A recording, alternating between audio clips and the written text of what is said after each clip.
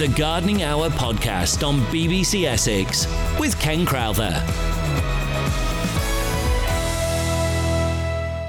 Hi, I'm Ken Crowther and this is the BBC Essex Gardening Hour podcast. You can subscribe to this podcast on BBC Sounds. This week, Dave Gillam is my guest, taking your calls on everything from bugs, fig trees, and even passion fruit. We've also got top tips on things you could be getting on with in the garden. Plus, yes, it's my favourite, the plant of the week. Going straight to your calls now, and this week we start with Eve in Angers Green. Oh, hello, Ken. Yeah, I've got some tomato seeds, and they're supposed to be Gardener's Delight, but they're definitely not, because I usually grow Gardener's Delight, and these are queer-looking plants, growth sort of everywhere with shriveled up leaves, and they're absolutely tasteless and horrible. Not a lot you can do about that, but... And you bought them as plants, didn't you, I take it? No, I bought them... As seed? Mr. Fothergill's seed. Oh, you're not supposed to mention the name. Do you know what you need to do? No, you know what you need to do, actually? You should actually write to the company and explain how disappointed you are, because if seed companies don't know what you're thinking, they can't respect you. And they're a very, very good company. Yeah.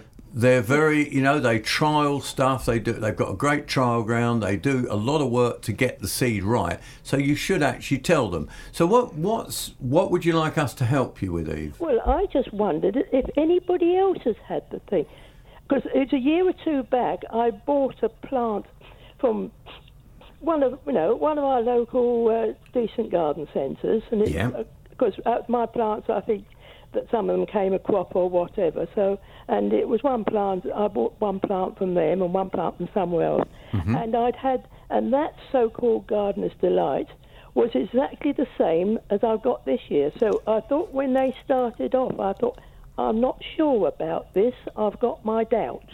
There was about a year or two ago. From our plants that you had, I think it might have been Gardener's Light or another, but for some reason they come out, so I think it might have been Tigerella, the little sort of stripy... What, so the commercial seed supplier, yeah, I mean, this goes gone because wrong? Fothergills and Suttons and all these firms, they don't produce their own tomato seeds. No. They're buying them in from a supplier that does it, and somewhere right at the beginning of the chain as such, there was a mix-up and some Tigerella got into the Gardener's Delight, and we're buying them from a commercial nursery that's growing plants, so we don't know what they are. We can only take what we're sold, and they're taking what they're told. So it may have been a similar thing again this year, where somehow another variety has crept into that batch of seed, but of course any seed company. I don't know what the variety is, because nobody wanted anyway. Because it was packeted the end of April 19, so it's this year's batch. Yeah. Well, look, Eve, it's got the name and address on the back. Yes. I know. It's sort of in the next door county. That's right, just over the border. So do drop them a line, and I'd be very interested to know what they say, because I'm sure they'll be very helpful, and they will want to know. Yeah. They seriously will want to know. Yes, I guess they will. But I was just wondering if anybody else has sort of, had the same sort of things happen to me this year.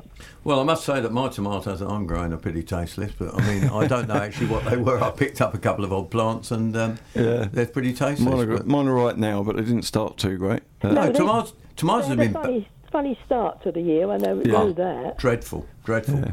Anyway, look, Eve, keep in touch, can you? And let us know how you get on. If you do call back about any other tomatoes, please don't mention the company's name, just let us know. If you want to send me an email about it, you can, ken.crowther@bbc.co.uk. And again, we will act discreetly, but we will always talk to the companies about it. Ken, from Colchester we are, talking Buddleias. Is that right, Ken? Buddleia? Yeah. My friend had a buddleia growing in a totally unwanted position. It was half in and half out of a pot, and she said throw it away. So I thought I'd have a go at transplanting it to my place. So I brought it back in the pot that it was in, and I planted it in a big patio pot with fresh peat round the existing root ball. and it's sort of died. It's drooping. The leaves have sort of lost their colour, and they're sort of hanging all sloppy, and it looks like it's dying off. I put a bucket of water in it when I planted it. Have I overwatered it, or... When did you do it? Last week. Right, that's fine. Even though it's growing in a pot and it's sort of, you're not disturbing it too much, the fact of moving it out of one pot, moving it around, putting it in another pot, it will have just damaged some root tips. Right. So your best bet is just to keep watering it. It's just showing signs of not being able to get enough moisture up through there, because the tips of the roots that are taking in that moisture have just had a bit of a check. So, right, so it might come back, might it? It may well. If it's in a sunny position, pop it somewhere shady. Don't want it in full sun, because it's just asking for it to... North facing in a very clear position, so it gets the sun during the morning, but it's shaded in the afternoon. So I need to put it somewhere permanently just for the short shaded, term. They love a bit of sun once they're going, but just to help it settle in. It's a bit of an awkward time of the year to move stuff, and it's just showing signs of not liking it. And I'm going to move down to Hoddesdon now and talk to Alan. Alan. Hello, Ken. Dave, just two quick questions on my fig tree. It's very overgrown. When should I cut it back, please? It's got to be cut back. I bet there's might be two opinions here, because there's a couple of opinions. When would you come back? It's hard, because if you want to leave fruits soon, you're going to be picking off fruits to leave the tiny fruits. So I tend to always do some it in people the spring summer prune and some people spring prune, don't they? And because I think if you spring prune, you can prune away anything that hasn't got those little small figs in there, and you've still got a chance of getting some figs that year. If you chop them back now, the new growth probably won't form figs for next year. So it's one of those. You can probably do it any time if you want to just take chunks out and reduce it. But I tend to wait sort of early spring, end of Feb, March, and think, well, there's some figs.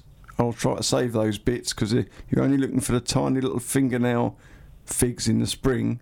Yeah, I've got loads and loads of figs on it now, ranging from about the size of a damson right down to a pea. Yeah, the peas, the ones that should, with a bit of luck, go through the winter. Those or smaller, but anything that's sort of not looking like it's going to be a fig this year to eat probably won't make it. Have you had any figs to eat this year? No, the only one that came, and the figs, the wasps got it. And when I pulled it off, it was empty inside. They do like a good fig. Yes. Now, another one, I've got a small cutting. It was a root cutting of a fig.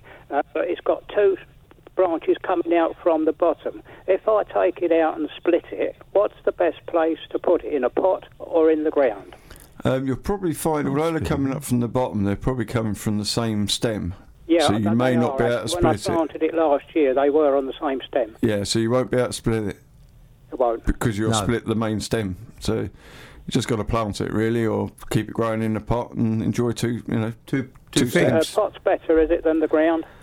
It is probably early on, but they do like to be, you don't get a lot of figs, or you get too much growth unless they're in the ground, but you've still got to just let them use what food's there, and it'll be a bit restricted. It's about 2 foot tall at the moment. Well, both of them are about 2 foot tall, and it's got 9 figs on. That's good. I wondered if they were this year's or next year's, but they are quite big. It depends on the size and whether they ripen it. You just have to sit and wait. All on the season, really. And when you're planting, if it's in a clay pot or even a plastic pot that's a reasonable size, leave it in the pot and restrict its roots when it goes into the ground, and you'll get better results. Now, a quick one on passion flowers. I've just taken the fruits off, and they've all the red seeds inside. If I dried them and sowed them next year, will they grow into passion flowers, or is it a waste of time? It's worth a go. You should get a few from there. Yeah, because they do drop. If you leave them on the plant, they'll go yellow, drop their seeds, and then they root on the ground. They shoot on the ground. Right. Okay, I'll give it a go anyway. Thanks again. Let us know how you get on, Alan. Always good to hear from you. We go over to Romford, and we're talking an unidentified plant, aren't we, Sandra? Yes, we are. Hi, Ken. What is it? Right. I think that's our job. I went home after about 5 weeks, and this great big bush plant had grown. Yes. And it's got a white trumpet on it, and further down the stem is like a conker. I just don't know. It's It's about 4 foot tall now and about Has it 4 foot wide. And is the leaf palm shaped? A little bit pointy at the... Pointy? Like a hand? Yes. Yeah. Well... We do know what it is, but we don't know what it is. But we can't remember its name because we've got a picture on the screen. Someone else asked the same, but I've sent you an email with a picture of it. That's You're the same Sandra one. Marshall. That's right, yeah. Sandra, we're both sitting here saying... We know it. we know that, but we can't it. get it. And we know where it's come from. So I'll tell you what, as I've got your email, I will answer you when I discover what it is. How about that? Is that all right, Sandra? Yeah, we've looked on Google, and it's supposed to be a really toxic plant. Yes, yeah, we know. I think it is a form of castor oil. It's a form of castor oil plant. It is toxic. It is. You don't eat the fruits. Don't do anything with it. They're poisonous, and aren't you will they? find it's probably come out of birdseed. Well, the bird's plant thing above it. The bird's yeah. table. So it's one of the seeds that is in birdseed. So, right. And they grow really quick. So the birds have flicked it out. It's hit the ground. 5 weeks later, you've got this plant. But it is toxic. It's a lovely plant, but it's terrible. Yeah. You don't really want to have it hanging around for too long. But it's come out of birdseed, and we're just stumped at what we're trying to remember. We all both know it, but we can't remember the name. But oh, right. We knew as soon as we saw it, went, that's poisonous. That come out of the birdseed. We can't quite remember it yet, but we will come up with it. Okay. Is lovely. it ricinus? Rings a bell. Is it Ricinus communis? And that's ricin is the poison, isn't it? So it could be ricinus then, couldn't it? Have a look at ricinus, Sandra. Yeah. I'd say that going back, they said it comes from South America. That's right. Ricinus. Try ricinus. Ricinus. It might be ricinus. Because in fact, the poison is ricin, which the Russians used, didn't they?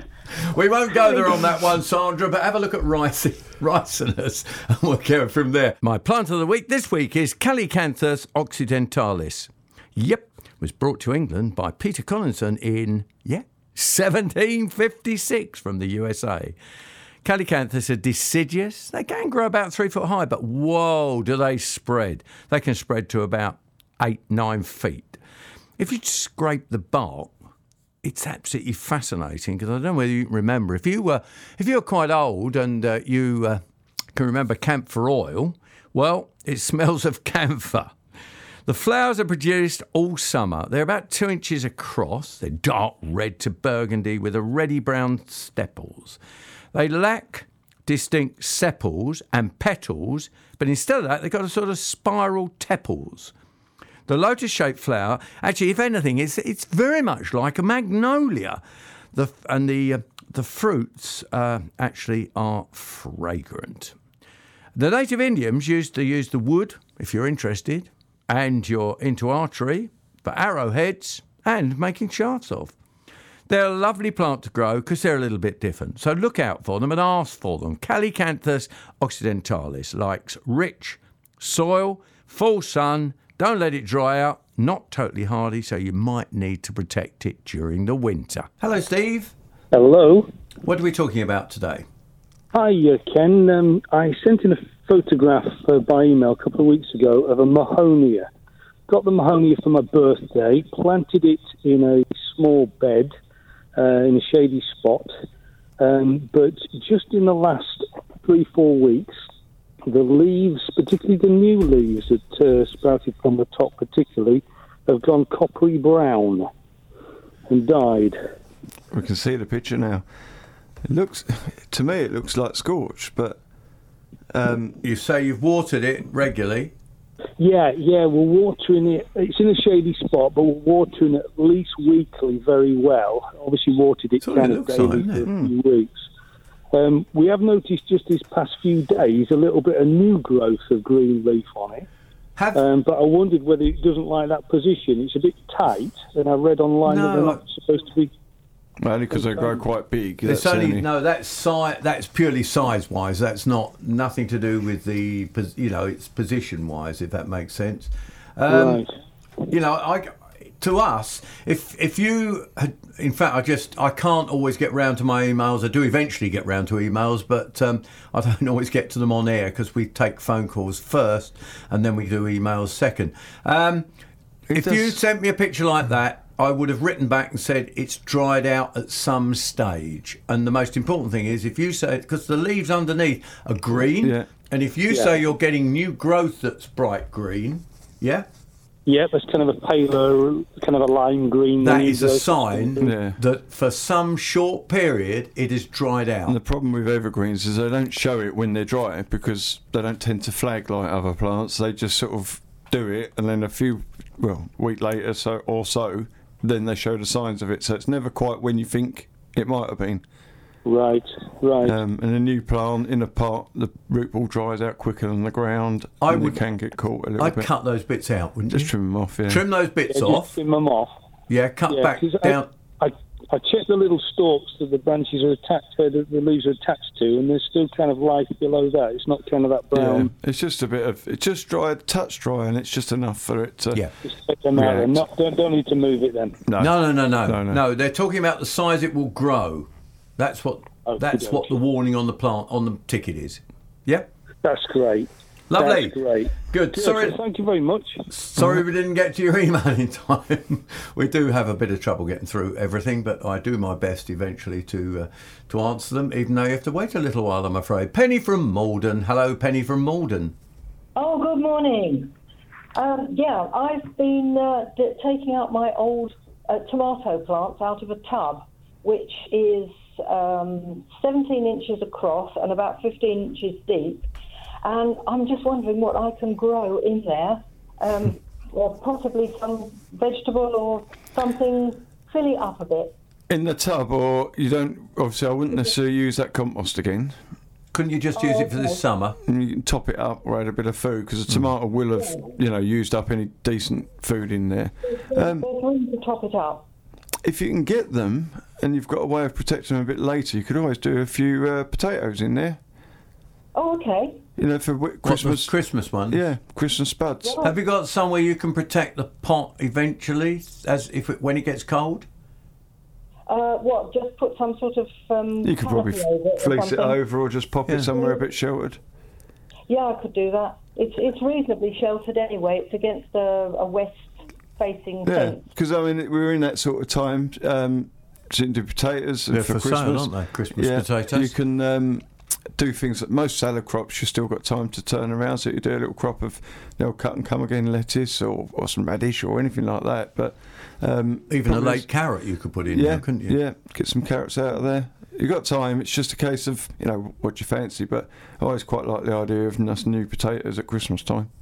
That sounds like a good idea. Thank you very much. That's a pleasure. That's Penny with a pot that she's cleared her tomatoes from. We should have asked why she cleared her tomatoes. We didn't ask that, did we? Perhaps they're finished. 0800 111 4041. We've got a line free at the moment. That's 0800 111 4041. Or you can message me, 81333. Start your message with the word Essex. It's as easy as that. Let's now go to... Is it Dick from Southend? Southern Woodham? Where are you? I can't read it. South Woodham. Ferrers. That's it. It's all right. The machine doesn't quite let me read all that one. I don't know why. On number 4 line, it doesn't let me read it. Well, how can we help you then? It's Dick, isn't it? Yes. I phoned up a couple of weeks or so back about my beans because they weren't very good. They still aren't. But I wanted to talk about bugs. I've found bugs on the plant, and they're a bright green, not quite lime green, but they're quite bright. And they're a good half-inch head to tail. I wondered what they were. Are they a shield shape? Yes. They're shield bugs. Now, we don't class those as a pest. They do nibble a little bit, don't they, though? Yeah, with your beans, you're not alone. There's pretty much everyone on my allotments. I only grow the sort of flowers on the allotments, but everyone that's got beans are all moaning and groaning that they're not getting very good beans this year, and the plants are growing, but they're not pollinating, and So That's it. Yes. Yeah, you're not on your own there. So take some pride in the fact that you're just in the same boat as everyone else. But it's just not been a good year for them. That sounds like shield bugs, but they're not really normally a problem on that sort of thing. It wouldn't be causing your lacquer beans. And we don't kill them. We don't kill them. We just leave them alone. Yeah, they don't do any enough damage to worry about. Oh, they're not harmful or anything. I've never seen them before. That was the point. Yeah, no, they're about. It's just that time of year. But you're in the same club as everyone else with beans this year. Okay. Yes, thank you very much. All the very best. It's funny how we have got good bugs, bad bugs. It's like hoverflies. People are scared of hoverflies because they've got stripes and they think they're wasps, and they're not wasps, they're hoverflies. I had a couple of hornets round my ears last night. I saw hornet this week, yeah. There's more around than you realise. Yes, there seem to be. It does make you duck when you hear one of those they're hovering over big, the aren't they? Bit big now. Yes, right. Where do we go from here? We go to Rob. Let's talk to Rob, shall we? Yes, we'll talk to Rob in Stanway. Hello, Rob. Morning, gents. Yes, just a query about coleus, really. I was always taught that you should nip the flowers out. Yep. And I'm in a situation where my neighbour has got a coleus in his garden, and he just leaves it, and I religiously nip the flowers off ours, and his is doing better than mine. And I know there's all sorts of other factors in that, but as I said, I was always taught to nip them out, as it's a foliage plant, and I just wondered what your opinion was. Well, the theory, yes, because the theory was that you didn't want it to go to flower. Yeah. If you pick the flower off, it would stop it going to flower to seed, but it would also make it branch and produce fresh coloured leaf. Yes, I mean, coleus. I'm fascinated, actually, Rob, because coleus has suddenly become. Do you sell many? Yeah, it's the new bright plant, isn't it? I think what you'll find as well, it's old varieties, new varieties, and there's a lot of new strains out there like Kong and ones like that. Whereas the old ones leaves were different. They were different varieties, and I think better breeding, selective breeding has just meant that there's more vigour in the plant. So do we have to take the flowers off then? I don't know. I think they're quite nice, aren't they? I mean, if the plant is growing, leave it alone. It's fine. Have a flower, but you wouldn't do it to things like hookah or other foliage plants that are perennial. And I think modern varieties are just more resilient. And if you like the look of the flower, leave it on. If the plant looks a bit leggy, pinch it back. See, Rob, when you think about that was a plant that was around in the 60s. Yeah, it was a big thing in the 60s. People planted whole beds of them, didn't they? For colour. Parks departments used them, and suddenly they've reappeared. Yeah. Isn't it funny? Just to say, this is going back to my school days about 55 years ago, when I was doing horticulture as a subject, and I always remember my horticulture teacher, insisting that you pinch the flowers out. So you're dead right. Sort of fashion, really. Rob, I think what Dave is saying is right. Is that breeding has changed a lot of our plants. And I think that's what it's about. So I'll tell you what, pinch some out, don't pinch the others out, Rob, and ring us in about a month's time and let us know how you're getting on. How about that? All right, thanks for that. Great, thank you, Rob. That's lovely that his neighbour's doing better. A bit unfair, it's just gardening, isn't it? We all do different things, different ways, and get different results. Dave from Thundersley. Hello, Dave. Hello, Ken, Dave. One of the things I wanted to know is the garden seems like it's gone berserk now. I'm getting rhododendrons out in full flower at the bottom of the garden. I'm getting polyanthemums all out in bloom. And I'm just wondering what's going to happen come the spring. I mean, the camellia normally comes out in the spring before the rhododendrons, but I'm getting all the rhododendrons and everything's gone sort of in a different sort of line now, They tend to sort themselves out in the end. But is it going to be no flowers next year? No, you'll probably find that the buds that were formed are flowering now, but there will be other buds forming in the normal It's that way. Cold spell, wasn't it? Yeah. They confused the plants. They thought it was winter. Oh, apparently there was some flowers on my little spring flowering cherry in the garden the other day. It's just plants get confused and they do it, but they normally sort themselves out into a normal pattern, and you might get a few less. Yeah, because at some points of flower, but they'll be all right. Right. So, Dave, I think it might be something we're going to have to put up with in gardening. I think the weather patterns have been changing over a number of years.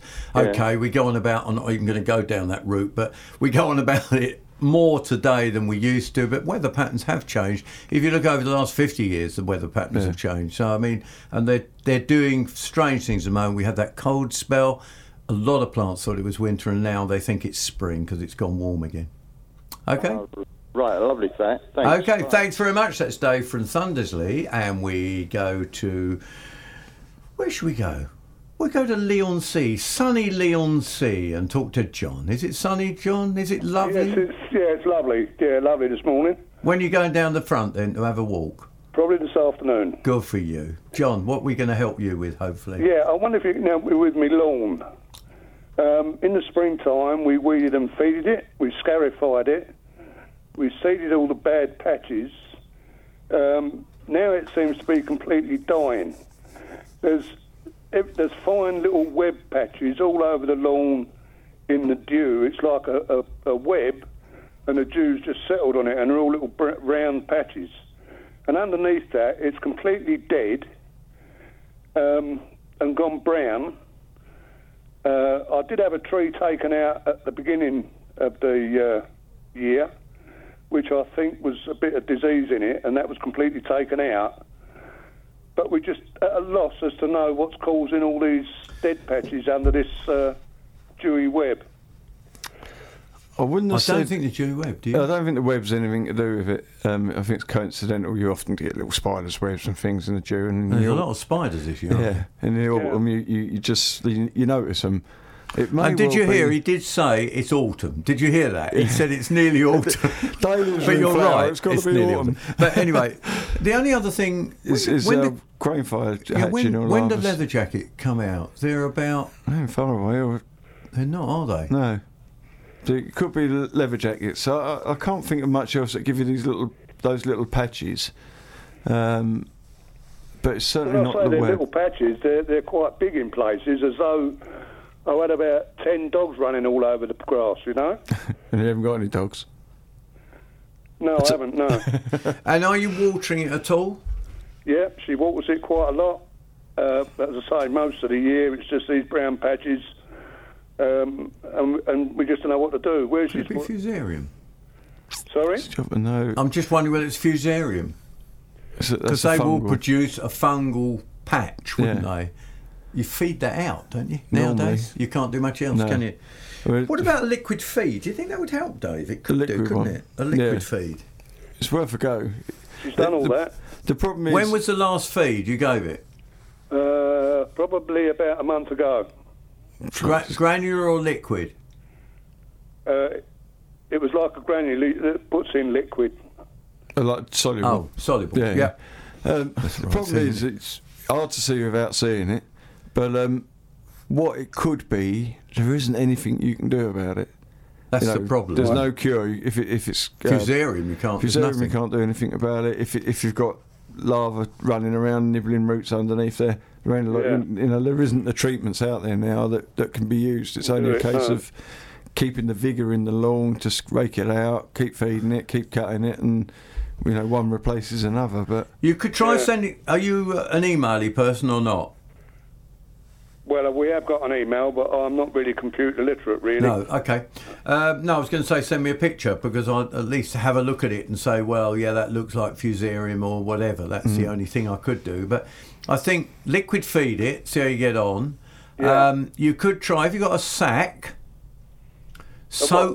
a sack as well. This is something else to check whether you've got crane fly larvae, which are leather jacket, is you soak a bit of material, a heavy bit of material, soak the lawn like mad, and put it down on a section of lawn overnight where you think that these patches are. Yeah. And you'll find that the leather jacket will rise to the surface. At least then you'll know whether it's leather jackets. Leather jackets, yeah. Okay. It's a try. We'll be back to your questions in just a little while, but now on the BBC Essex Gardening Podcast, we've got some top tips on things you could be getting on with in the garden this week and perhaps a little bit beyond. Dave, what you got for us? Well, it's getting to that time of the year. The autumn shows are coming on us. We've been giving them on the announcements, and I've got my first one this weekend. But general shows, there's a lot you can do to make your chances better. If you're going to just put a bit of stuff in and it's your first time, you need to do the bits beforehand that'll help you perhaps get that red card on the bench. Sort of tart them up a bit. Well, yeah. Some things like plan ahead. So if your show's in 2 weeks' time and you intend to grow potatoes, cut the tops off now. If you've got a bit of plastic that you can put over them to keep them dry, don't let them get rained on once you cut the tops off. And what that does, it gives the skins of the potatoes that couple of weeks and it hardens the skin. Right. So when you dig them up and you give them a good scrub and they're clean, you don't mark them at all? You don't mark them, and you get these lovely, clean, fresh marbles. And you've got to. I use a scouring pad. You know these ones in the sink with a green bit on the one side, not too rough, in a sink of water, and just gently rub over, and you can take that outer flaky layer of skin off because you've ripened the skin, and you get that lovely skin tone underneath. Damp tea towel afterwards just to keep them fresh, and you can do that. You know, the cleaning the day before. Somewhere cool and dark. Is the fridge too cold? Fridge is too cold sometimes, and that can just sort of shrivel them. So just a cool room, not direct light, perfect. Make sure you read the schedule as well, because there might be things that you do need to plan in advance. No good going out there in the morning going, right, what do I need? And it's too late, you know, you've missed it or gone past it. So read that, know what you're planning. Onions, again, you need to get them out and dry the skins off. Judges don't like to see fresh white onions. They like to see a ripened, clean outer skin. So plan ahead. I've got some onions. Get them out. We've got some lovely weather at the moment. So that will dry them really nicely. Dry them outside in the sun. They're yellow slightly. They're always yellow and they get that nice... But you want to take off any split skins at the time you lift them and then ripen any whole skins that are underneath. And the judges liking to see the tops cut, tied up, turned over, and a bit of raffia around there so they're nice and neat. Try to make everything like that, sort them out so they're the same shape, the same size, and hopefully the same colour. Rather than go, these are my biggest three, and they all look different, pick three that look the same. Even if they're different sizes? Well, same size, same shape, but don't go for your biggest one and your next biggest one and your next biggest one, because they're all three different sizes.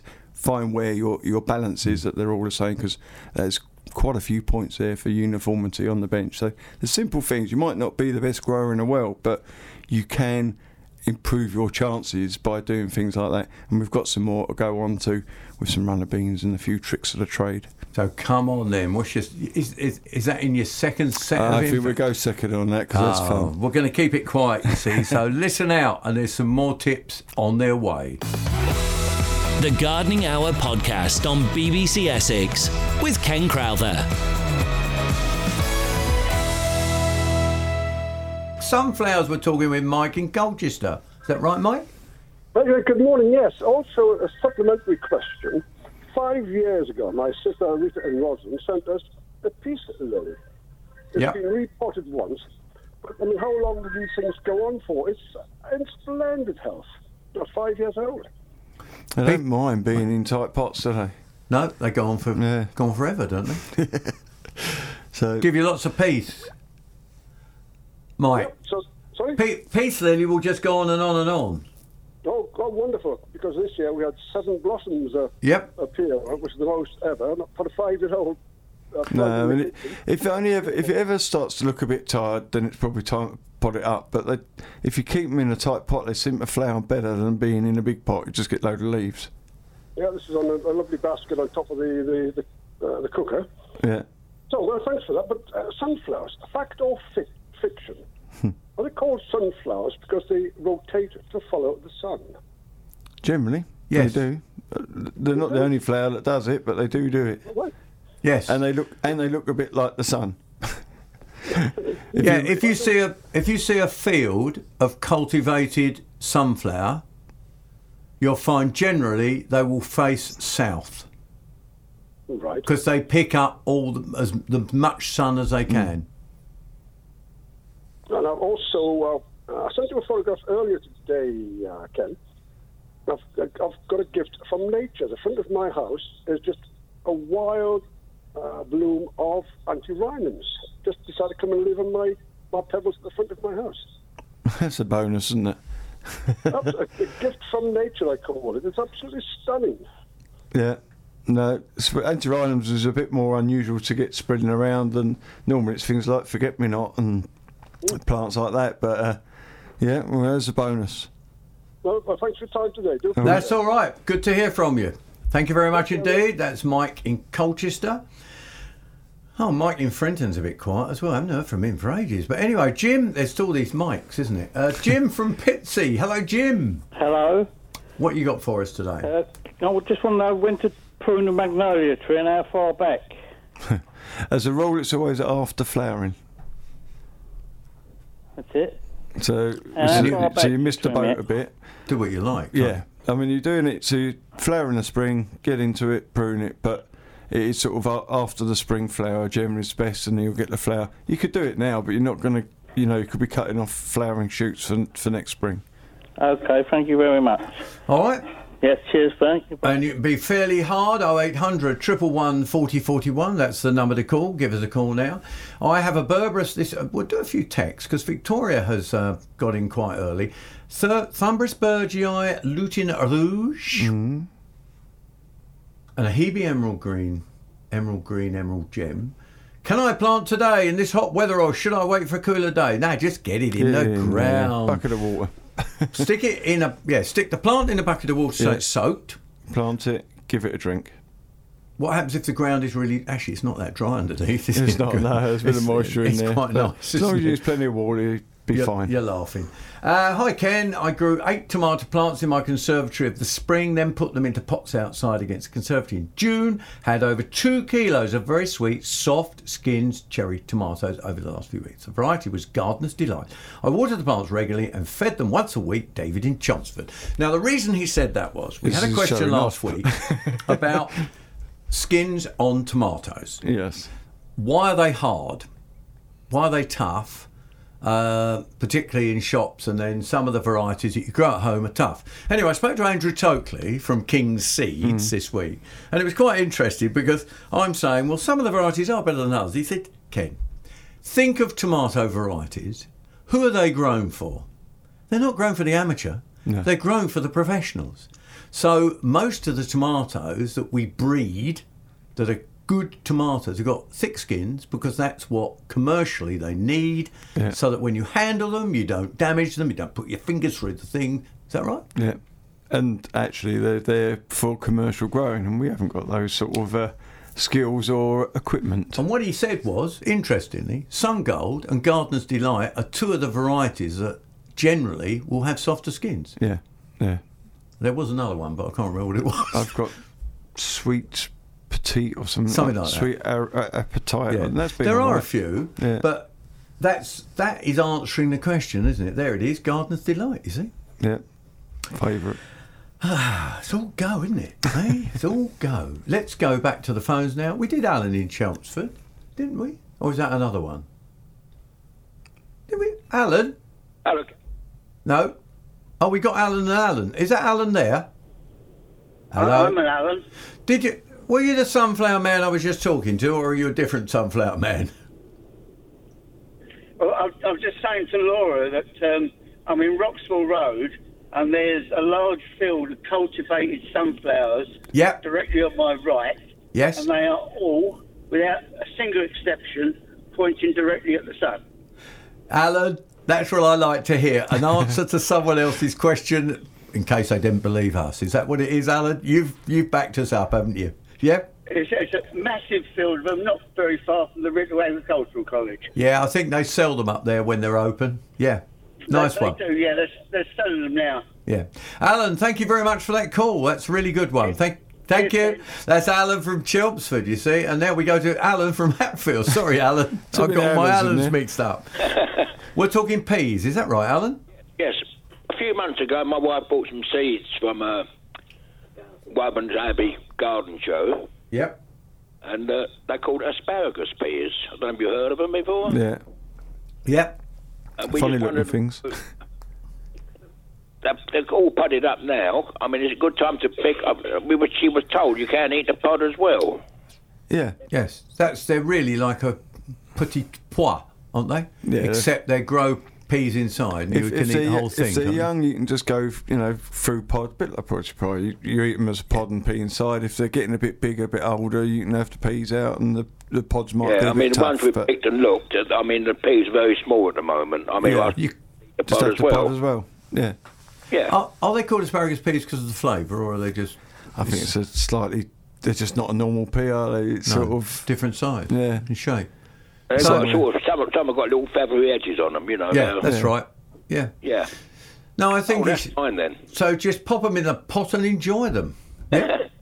Okay, Ken. Thanks very much. Okay, Alan. That's Alan from Hatfield. Don't forget, you're listening to BBC Essex with the gardening phone in 0800 111 40 41. That's the number to call. 81333 gets you through with a message as well. Put Essex on the front, though, is better.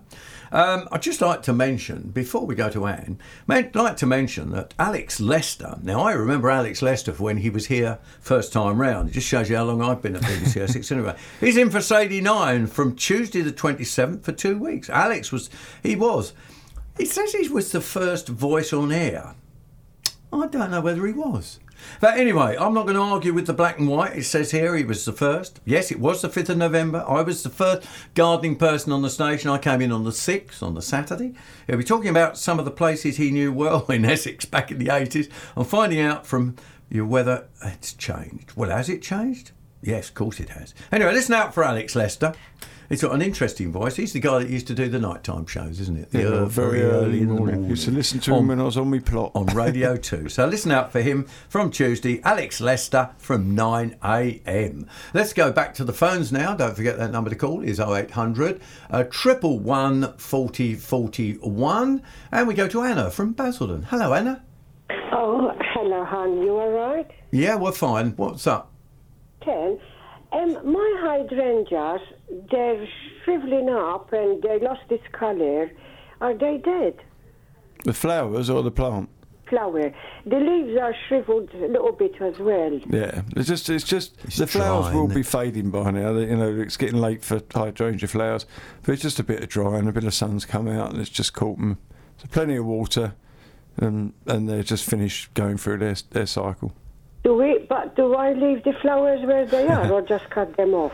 I'm a fan of deadheading hydrangeas because I just don't think they look very nice when they're there, and most of them tend to keep coming through. The idea that bit of fluff on the top protects the shoots from frost, I don't know what that protects. No. But I tend to deadhead and tidy them up, give them a good drink. But keep watering them. Really important. They do love water. Right. So leave them where they are and keep watering them. Yeah. Or take the heads off if you think they look ugly. It's easy as that. Good morning, Ken. I have a Japanese anemone that is taking over the garden. Please, when would be the best time to reduce it? That's Brenda in Whittam. Lucky you. Yeah. They're nice. They're lovely. Windflower, aren't they? Yeah. What does she mean by reducing? The only way you'd reduce it is by digging them out. Because they're clump forming, so you normally dig them up, divide them and plant them, but you do that in the very late autumn with anemones. I'd do it early spring because they're autumn flowering. So yeah, it's up to you. If you want to reduce it, just dig them out and leave the bits you want to leave. If you want to do it and give them to someone else, then probably wait till early spring. Simple as that.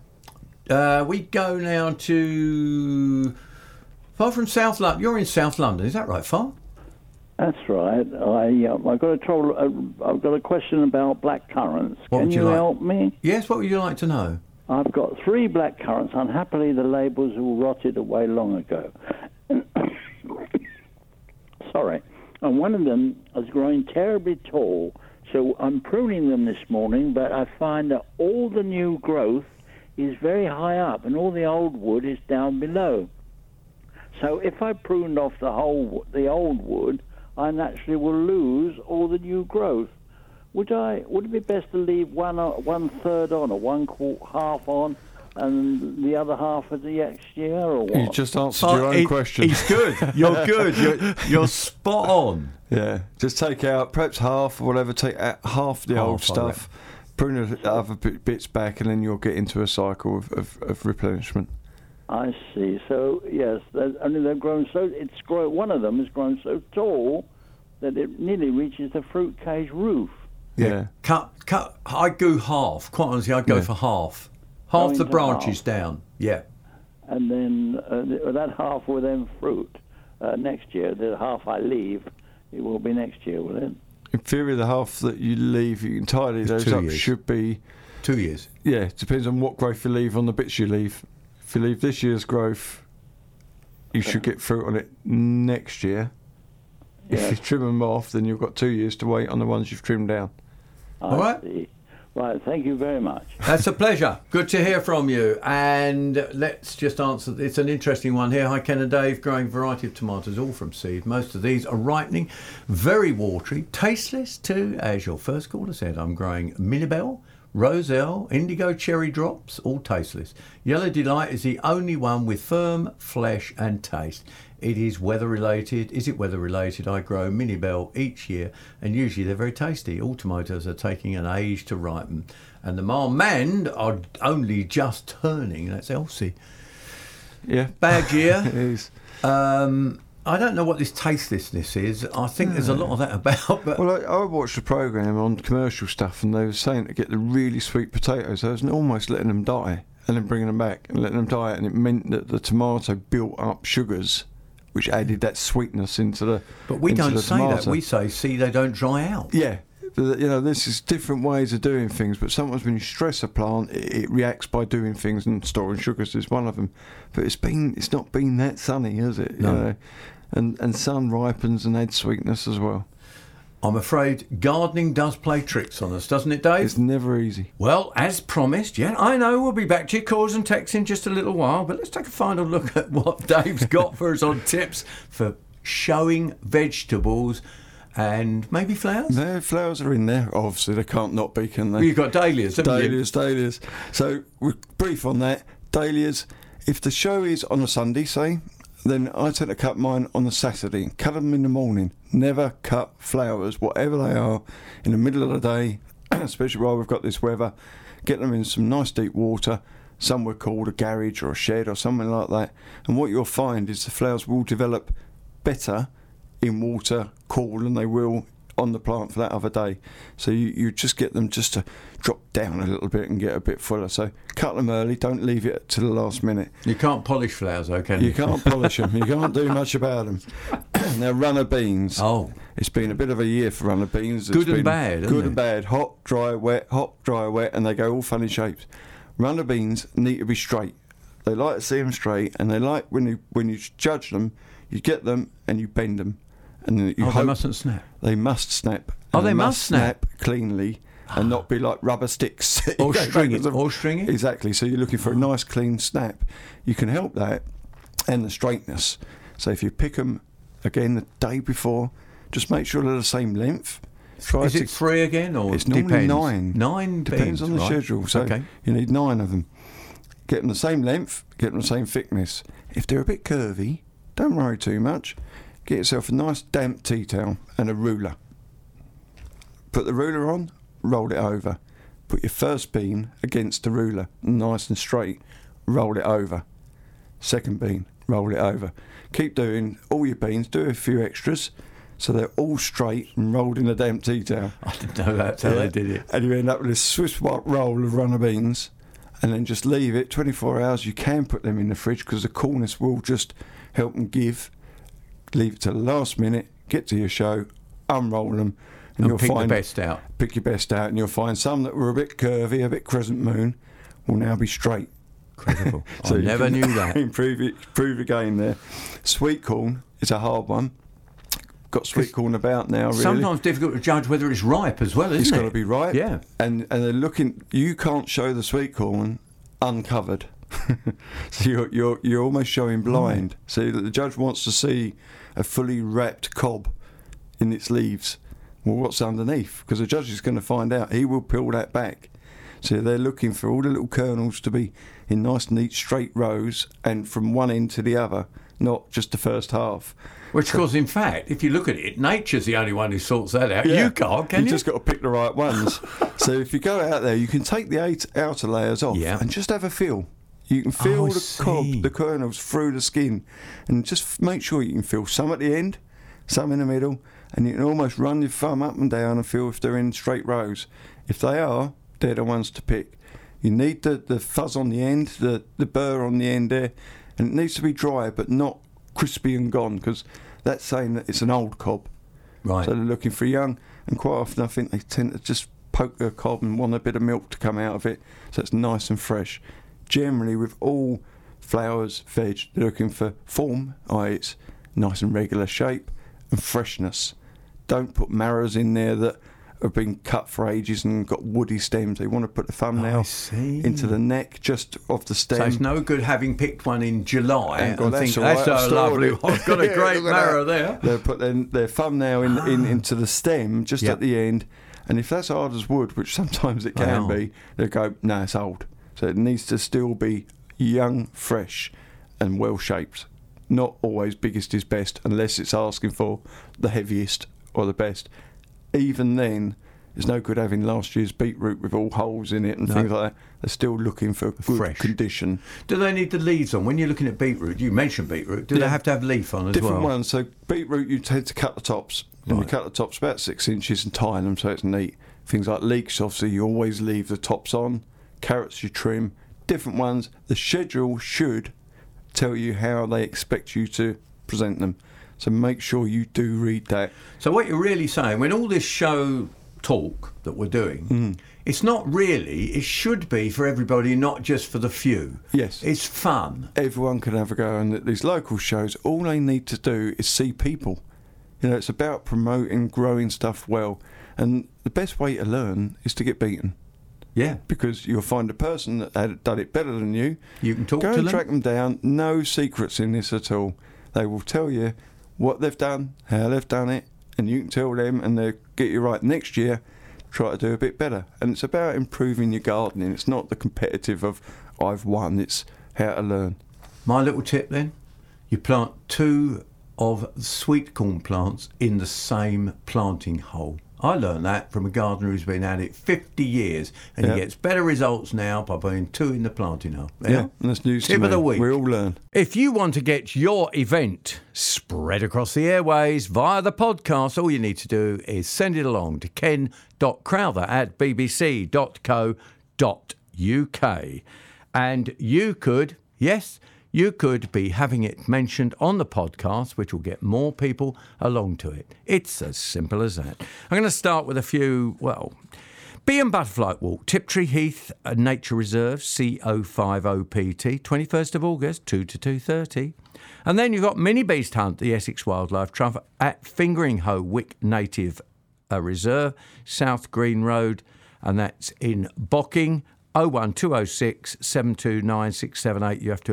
You have to book that one. 10 till 12, 1:30 to 3:30. See how?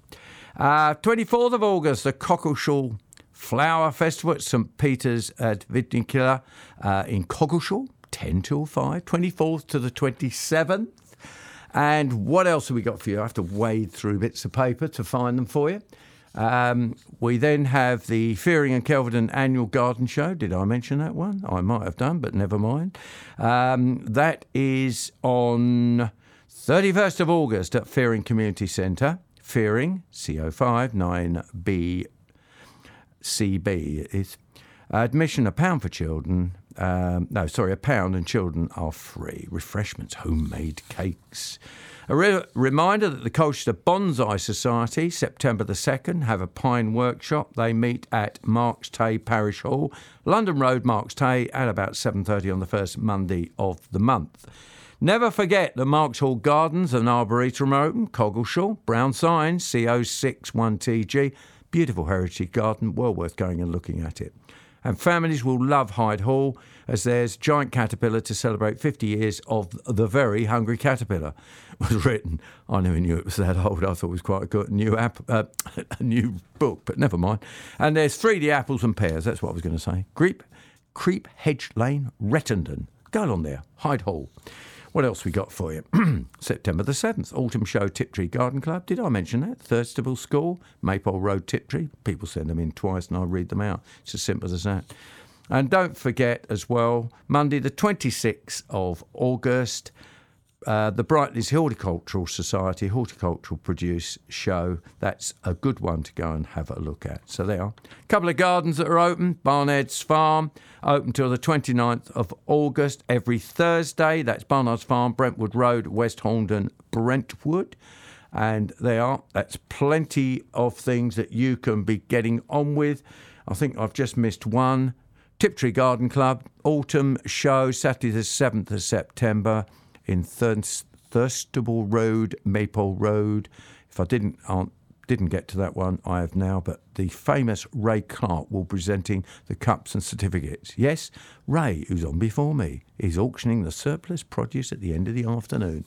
Hope he's got his auctioneer's hat on. Go on, Ray, get it. Don't forget the Allsit Show as well, a great family day out. That's the 7th of September. I'll be there straight after the show. Go come and see me. Bring your bits of plants along and we'll have a look at them as well. That's the Allsit Show, 7th of September. Don't forget, you can let me know what's going on, and it's as simple as that.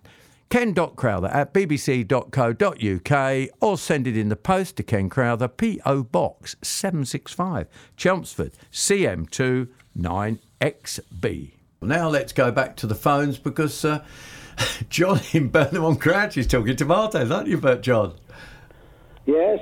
Hello? Hello. John, it sounds like you've produced your own strain then, haven't you, John? Yes, it's got no name. It's just my own strain. John of Burnham-on-Crouch, I reckon you should call it. Perfect tomato. John's tomatoes. Tomato plants, when you think about it, they were only weeds. They started from weeds. Yeah. And the best thing to grow them is in fresh ground, even in the flower bed. Yeah. But don't put them in the same place after 2 years. Yeah. They need fresh ground. And a lot of that is they use each plant uses different nutrients, and after a couple of years they take those trace elements out because they've used them. Yeah. But you've done what the veg growers do. You know, they select the best and they take the seed from that, and over time you evolve your own strain that has got certain characteristics, and over that many years that's what you've done with your own seed selection. I don't get any disease or anything like that. No, I grow inside and out. They grow inside and out in pots. They're just a tomato that I've sort of produced, and they're perfect in my opinion. That's good if you've got 50 years worth of growing to do it, isn't it? Yeah. John, I'll tell you what, you've got a goodie. You'll have all our listeners down to Burnham-on-Crouch trying to get tomato plants from you, see. Thank you very much for your call, John. That's really interesting. Thank you very much indeed. Right, thank you. That's John from Burnham-on-Crouch with a very interesting story there. We were talking about that plant that we didn't know the name of. Somebody has said, I think the name of your plant could be Datura. It's not Datura, is it? No, that's Angel Trumpet. Yeah. I think the poisonous plant is thorn apple. Love your programme. That's Jill in Salcott. That could be its common name. We're only not sure. No, we're not sure of that. But anyway, we'll see where we go on that one. I'm going to nip back to the phones now and go to Pat in Tiptree. Hello, Pat. Hello there. Yeah, I've grown radishes in the veggies trunk, and a 3-foot one, and I always put new soil in, grow the first lot, perfect. Put another row in, just get the leaf and no radish, obviously. It's generally back to sort of old compost, new compost, and possibly earlier on is a better time to get them going and going, but they don't like drying out. So probably your second crop is growing in more heat than the first lot, and your compost would have lost quite a bit of its nutrient. Yeah, we're all day long because you know what I mean. I've been laughing.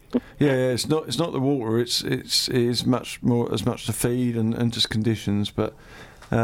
And it could be, I don't know about radishes really, but some things don't, as we said earlier, don't like growing in the same spot or in the same bit time and time again. Yeah, but we renew the dirt all the time, obviously. Yeah, from one year to the next, but do you renew it from one crop to the next? I'll dig a hole in, put a new lot of dirt in, and then fill it over, obviously.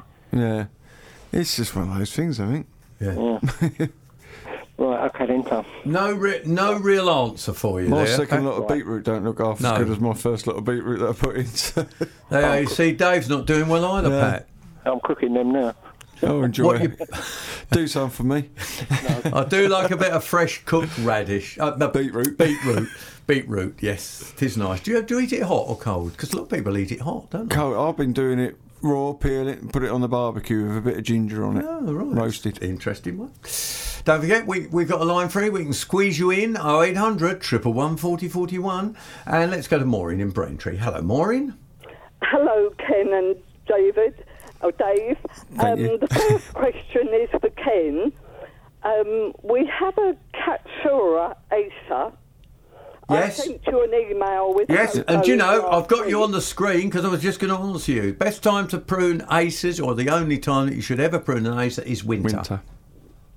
In the winter? Yep. But that is too big for the space. It's about 6 foot tall. How long's it been there? About 4 years, no more than 4 years. Getting on difficult time to move. Yeah. I mean, you can prune them hard and you'll get a lot of good growth from it. So, but just got to wait till winter time. Prune the sides and the top. Yeah. Yep. All round. All round. All round, give it a good trim up. But winter. But in the winter. Yes.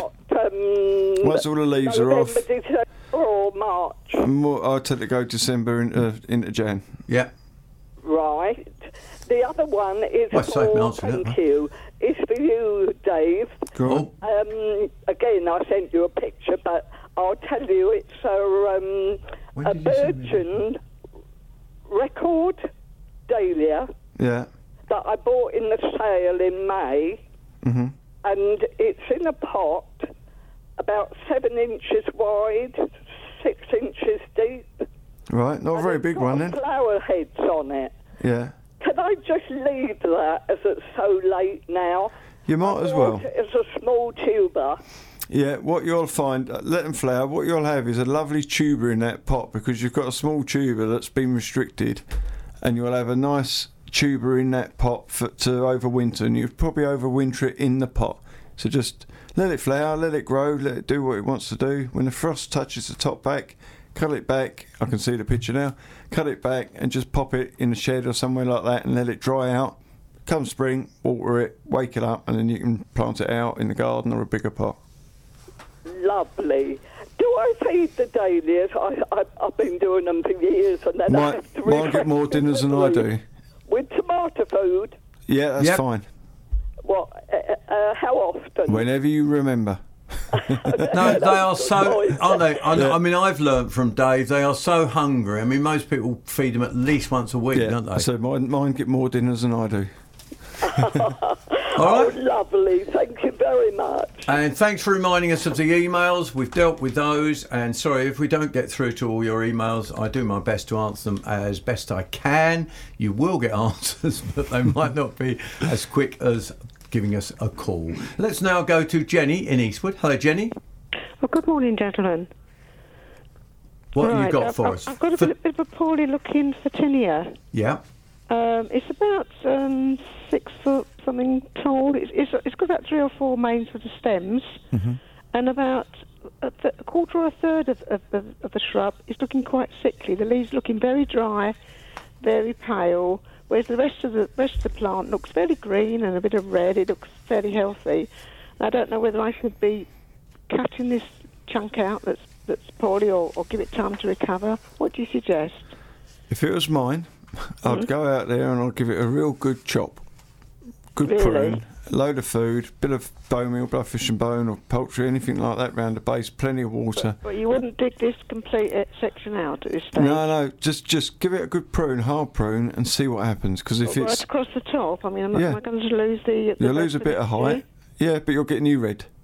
I will get So new the red, new so growth you will be red. leave the poorly stem in, but just trim the whole bush and give see it what happens, a good because feed. quite often that will wake them up and you get shoot. Rather than just prune it out and you've lost it, give it half one a chance. section looks poorly, the rest of it looks okay. Yeah, just give it a trim up and feed it. I would. Yeah. That's the easy way. Thank you to Jenny in Eastwood. And here's one from Dawn in Gerrard's Cross. She says, how can I make my Blue Moon rose bluer? It's a sort of lilac colour at the moment. That's exactly what Blue Moon looks like. It isn't blue, is it? I'm afraid, blue. Dawn, that's what comes. That's what you get. That is Blue Moon is a lilac-y colour. Thank you very much for listening to the BBC Essex Gardening Hour podcast. If you missed some of the answers to those questions that we gave, you can download this programme and take it with you on the BBC Sounds app. If you've got a gardening question for us, why not give us a call next week on 0800 111 4041 and we can answer it on next week's programme. Yes, every Saturday morning on BBC Essex from 11.